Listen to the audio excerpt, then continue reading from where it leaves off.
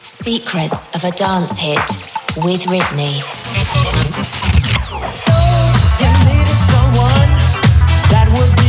Welcome friends. Season 2 continues of Secrets of a Dance Hit. I hope you've been enjoying all the shows so far. Thank you if you're able to drop a few coins or take a subscription on the Patreon each month. There's some extras now I'm doing, like giving away old dub plates, and you'll be able to get shows early if you sign up to the Patreon.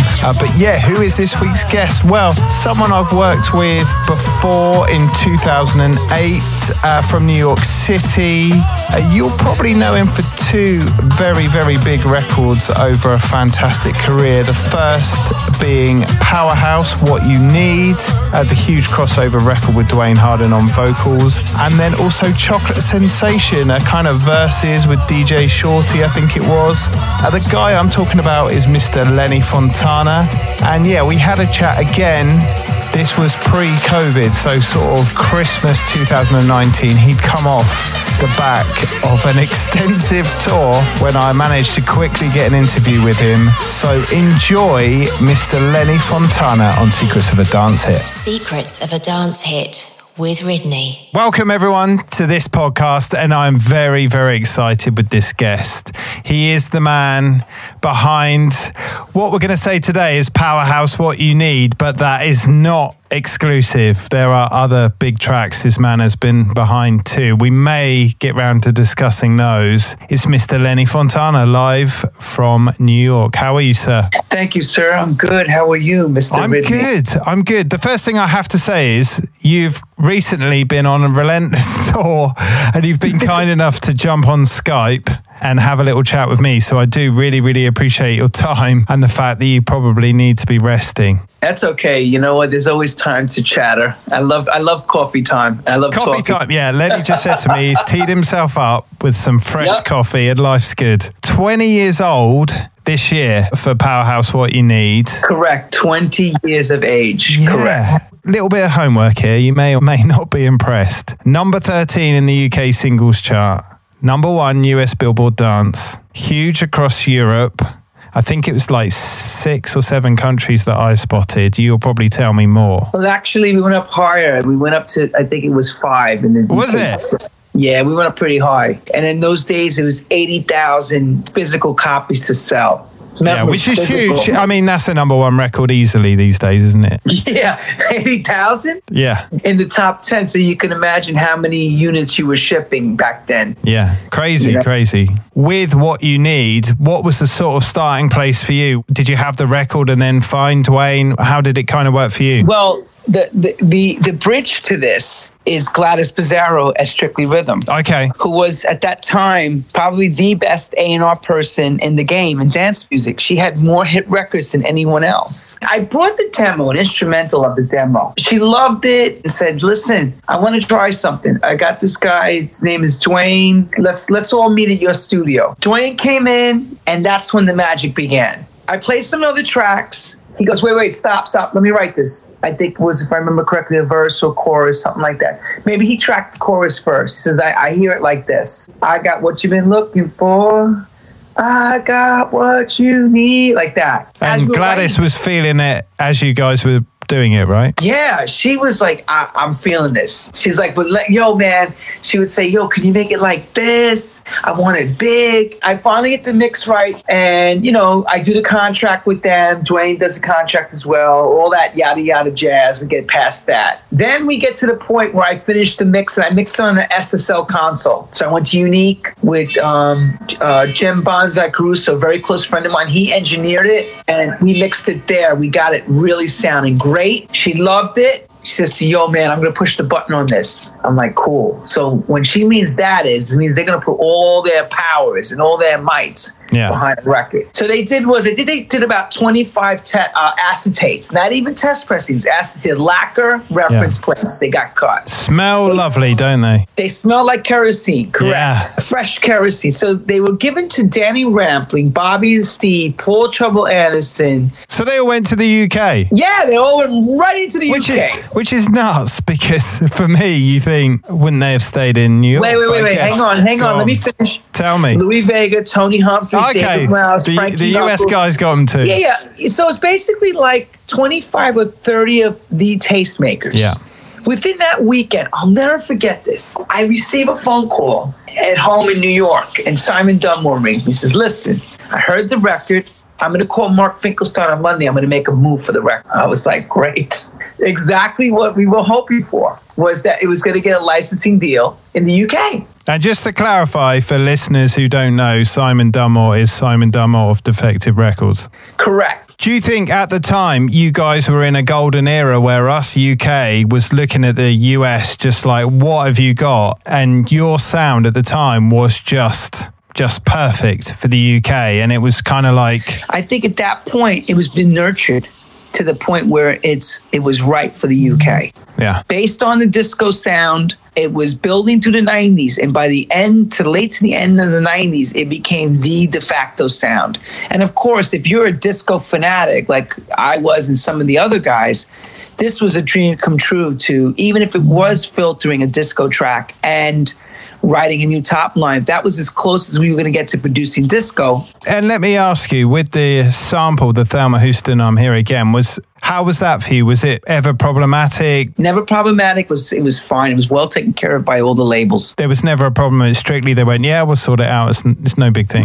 They handled it on their own. They took care of it. The labels took good care of that. Some of the other episodes that I've done, samples have been tricky or they've either been super smooth, you know? Okay, so I'm going to tell you where it wasn't tricky is when I had the other hit record, Chocolate Sensation. I was going to say, I want to touch on Chocolate. Really interesting from a sampling point because it's two samples, right? It's two samples and two very expensive samples, yes. Okay. Am I right in saying it's Johnny Hammond and yes, you are. Obviously Lolita Holloway, Love Sensation? Yes, and I will say this to you. I later found out years later from Lolita's best friend, okay, who was very close to her. She said to me that was the best record she ever heard her voice next to the original. Wow. I was so blown away when I heard that because I always wanted to know what she thought of my work. Yeah. Because she was really tough on that stuff about samples and things. Okay, a usage of her vocal. Yeah. I mean, I used her vocal, you know, and mind you, that vocal was very famous. You know, Daniel Davily used it on Right on Time. Right, which for me, UK-wise, you know, that is the kind of starting block of how, when I was a kid, most people had first heard that vocal. You know, if you'd not known the original, as a kid born in 1979, growing up in the 80s, that was the first usage I ever heard, was Right on Time. Right. I took a shot at using that a cappella. I never thought that record was going to do anything. And at the time, did you just think, I'm taking this, and we'll see where it goes? That's exactly what happened, to tell you the truth. I think I was using a program called Digital Performer, which allowed me to have two stereo audio tracks with MIDI. That was huge. See, this was going to ask you, with both records, what sort of software were you using at the time to put these records together? Because I think with some of the other episodes, you know, there's no Ableton, there's no things that modern producers would just go, oh yeah, warp it, done in 5 seconds. Okay, so then let me explain this to everyone out there. In those days, there was no loops. There was no Fruity Loops from Apple and all kinds of stuff that enhances a producer. So within 5 minutes, a producer can have a track up and running with piano loops, conga loops. No, that stuff had to be programmed, or you had to sample stuff off records. Yeah. And so what are we talking? Akai, EMU, where were you? Okay, so in my racks, I had S1100. Two of those, CD3, Akai CD3000, Akai S950, JV2080, Kurzweil K2000, Proteus, all the EMU stuff in those days. Proteus 1, vintage keys, a lot of stuff like that. Juno 106, a mini Moog in the key. I had analog boards. We had a full arsenal. And in those days, my mixing console was a console from AMEC called a TAC Scorpion. Nice. So I had a TAC Scorpion in the room. Outboard gear, you know, maybe like Yamaha SPX 90s, 900s, Lexicon 300 reverb. I had stuff. I had all the kit and a 2-inch machine in the room. A 2-inch from Tascam, MTR machine. The technology of being able to lock up two digital audio, a stereo pair of audio with MIDI. So now through SMPTE time code and the tape machine, I can bounce back and forth and edit digitally and then drop it back onto tape. But all this took more and more time to do. So all these steps that you would do within seconds now, you can't do in those days and steps. I know, that's the nuts thing. Like when producers approach me and talk about, I'm doing this in Ableton or Logic or whatever, and they're doing it in a few seconds. I think that's the really important thing that I want to try and convey with people like yourself about records written 20 years ago, is just how much time had to go in to make that sound right. Especially when it's kind of sample based. Probably more in Chocolate Sensation than what you need is just locking that, getting the right keys matching, and it's sounding perfect to be right. Right.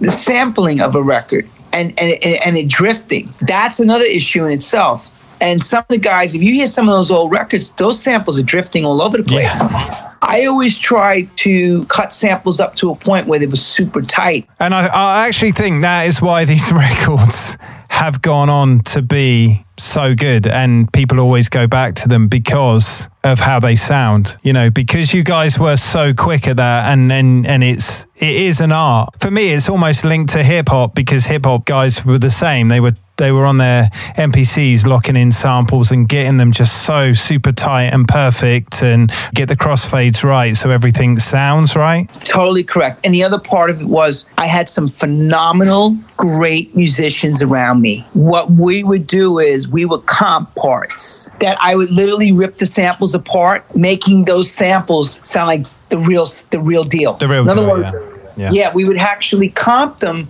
so that I'd have the parts ripped apart by having all instrumentation done. Yeah. And that's how my records always stood out. Let me ask you a question, right? Obviously on the podcast, there's going to be producers, younger guys and girls that are producing now. What would you say to them is a tip that you would give? Music is like art. So everyone has a perspective of what they think their music should sound like. What I've always said was, if you want to be good at what you do, you must study your history. To be great at something now, or a forward thinker, you must understand where it came from. I'm going to say a huge thank you so much again for taking the time out when I know you've been traveling the globe. And obviously, I'd like you to just say quickly what's happening with Karmic Power, your label, and with yourself. Karmic Power Records is looking always and releasing some of the top house productions. Right now, I have a record I'm getting ready to sign off with Chris Willis, who worked, funny enough, with David Guetta. Huge vocalist. Top of the world. And there's other stuff, I can sit here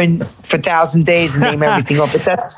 Basically, you're still very, very busy, and that's what I like to hear. Yeah, I'm trying to stay busy, and all you guys keep inviting me to play makes it even that much better. Absolutely. And I thank all of you for that. That's important. So if people want to go find you on the internet, where are you at? Simply www.lennyfontana.com, or you can just Google me. My man, it has been an absolute pleasure to have a proper chat with you and share some of the stories I know we've probably spoken about personally over the years, but I've not had the chance to share with everybody.